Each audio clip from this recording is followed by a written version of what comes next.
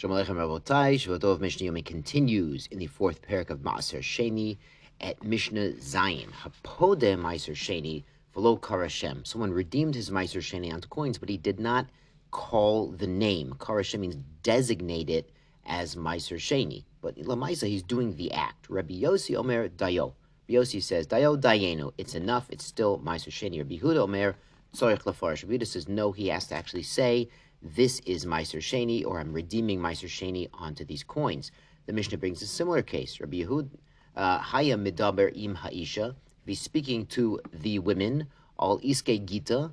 Apparently this is a married woman, it's his wife, and they're talking about Nebuch dissolving the marriage. V'Kiddusheho, or an unmarried woman that's making Shidduchim, and he's talking about Kiddushin. And then during this conversation, Notan Lo Gita, and he gives the get, the Kiddusheya, or he gives the Kiddushin to the other woman, not the same woman. Lo perish, he doesn't explain what he's doing, he just hands her the piece of paper, hands her the ring. Rabbi Yossi Omer Dayo. Rabbi Yossi says, that's enough, they're either married or divorced, even though technically you would have to say, this is your get, or he would have to say, this is your Kiddushin, Harayat Mekudeshesli. Rabbi Yehuda Omer Tzorich Lefarish. Rabbi Yehuda says, again, he has to explain what he's doing. It's not just we assume from the context that this is what he tends to do. These activities need a high level of clarity and communication to work. And I believe we do paskin like Rabbi Yehuda. Good. Mishnah Ches. There are a couple explanations in Farshim about Mishnah Ches. We're going to stick to the Bardnura because it's right here on the page in front of us. Hamaniach Isar. He sets aside an Isar.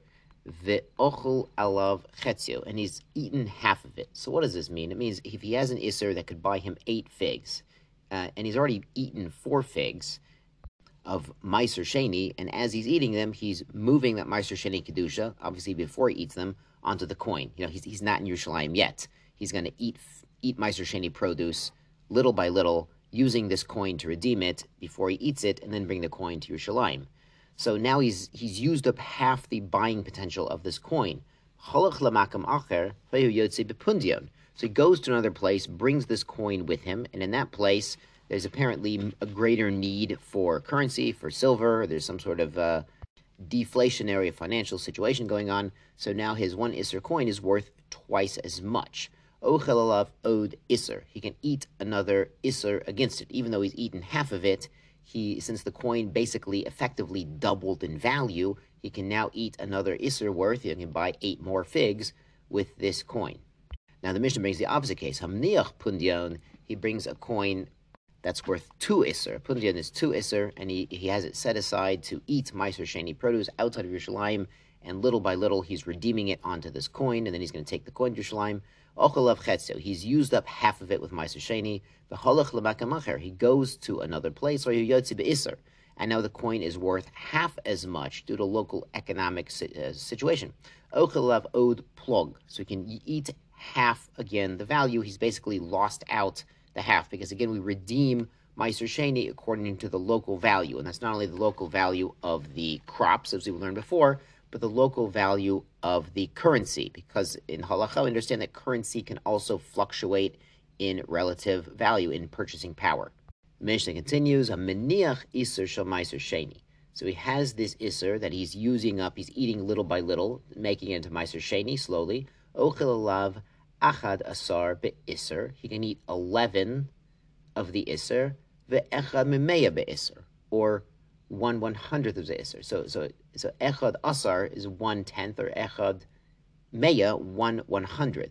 So the Bartanura explains. So the Rav explains here what's going on here.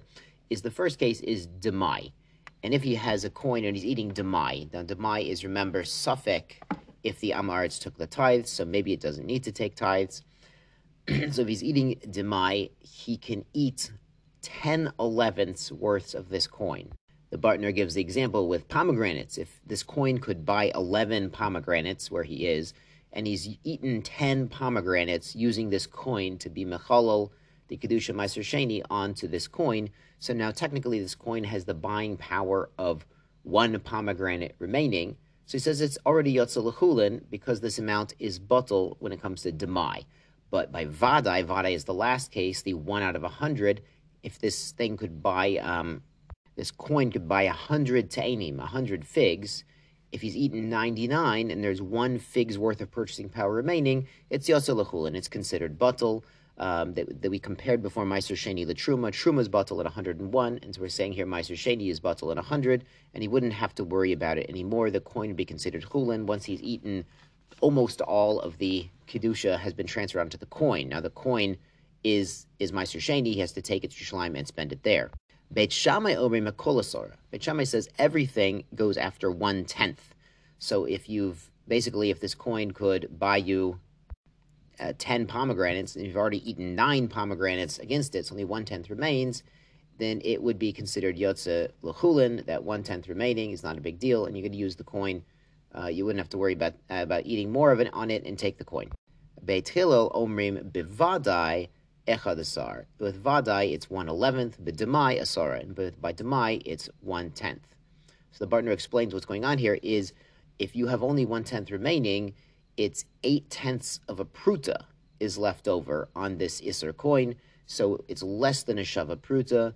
And he says, Pachot mishava pruta ein choshishin lo. We're not worried about less than shava pruta. Lo le'inyan gezel. It's not considered theft for a Jew anyway. For Ben Noach, perhaps lo le'inyan nehanim min hekdesh, and it's not enjoying hekdesh illegally. And if you've used up already 90% of the coin, you only have 8/10 of a pruta remaining, less than a shava pruta.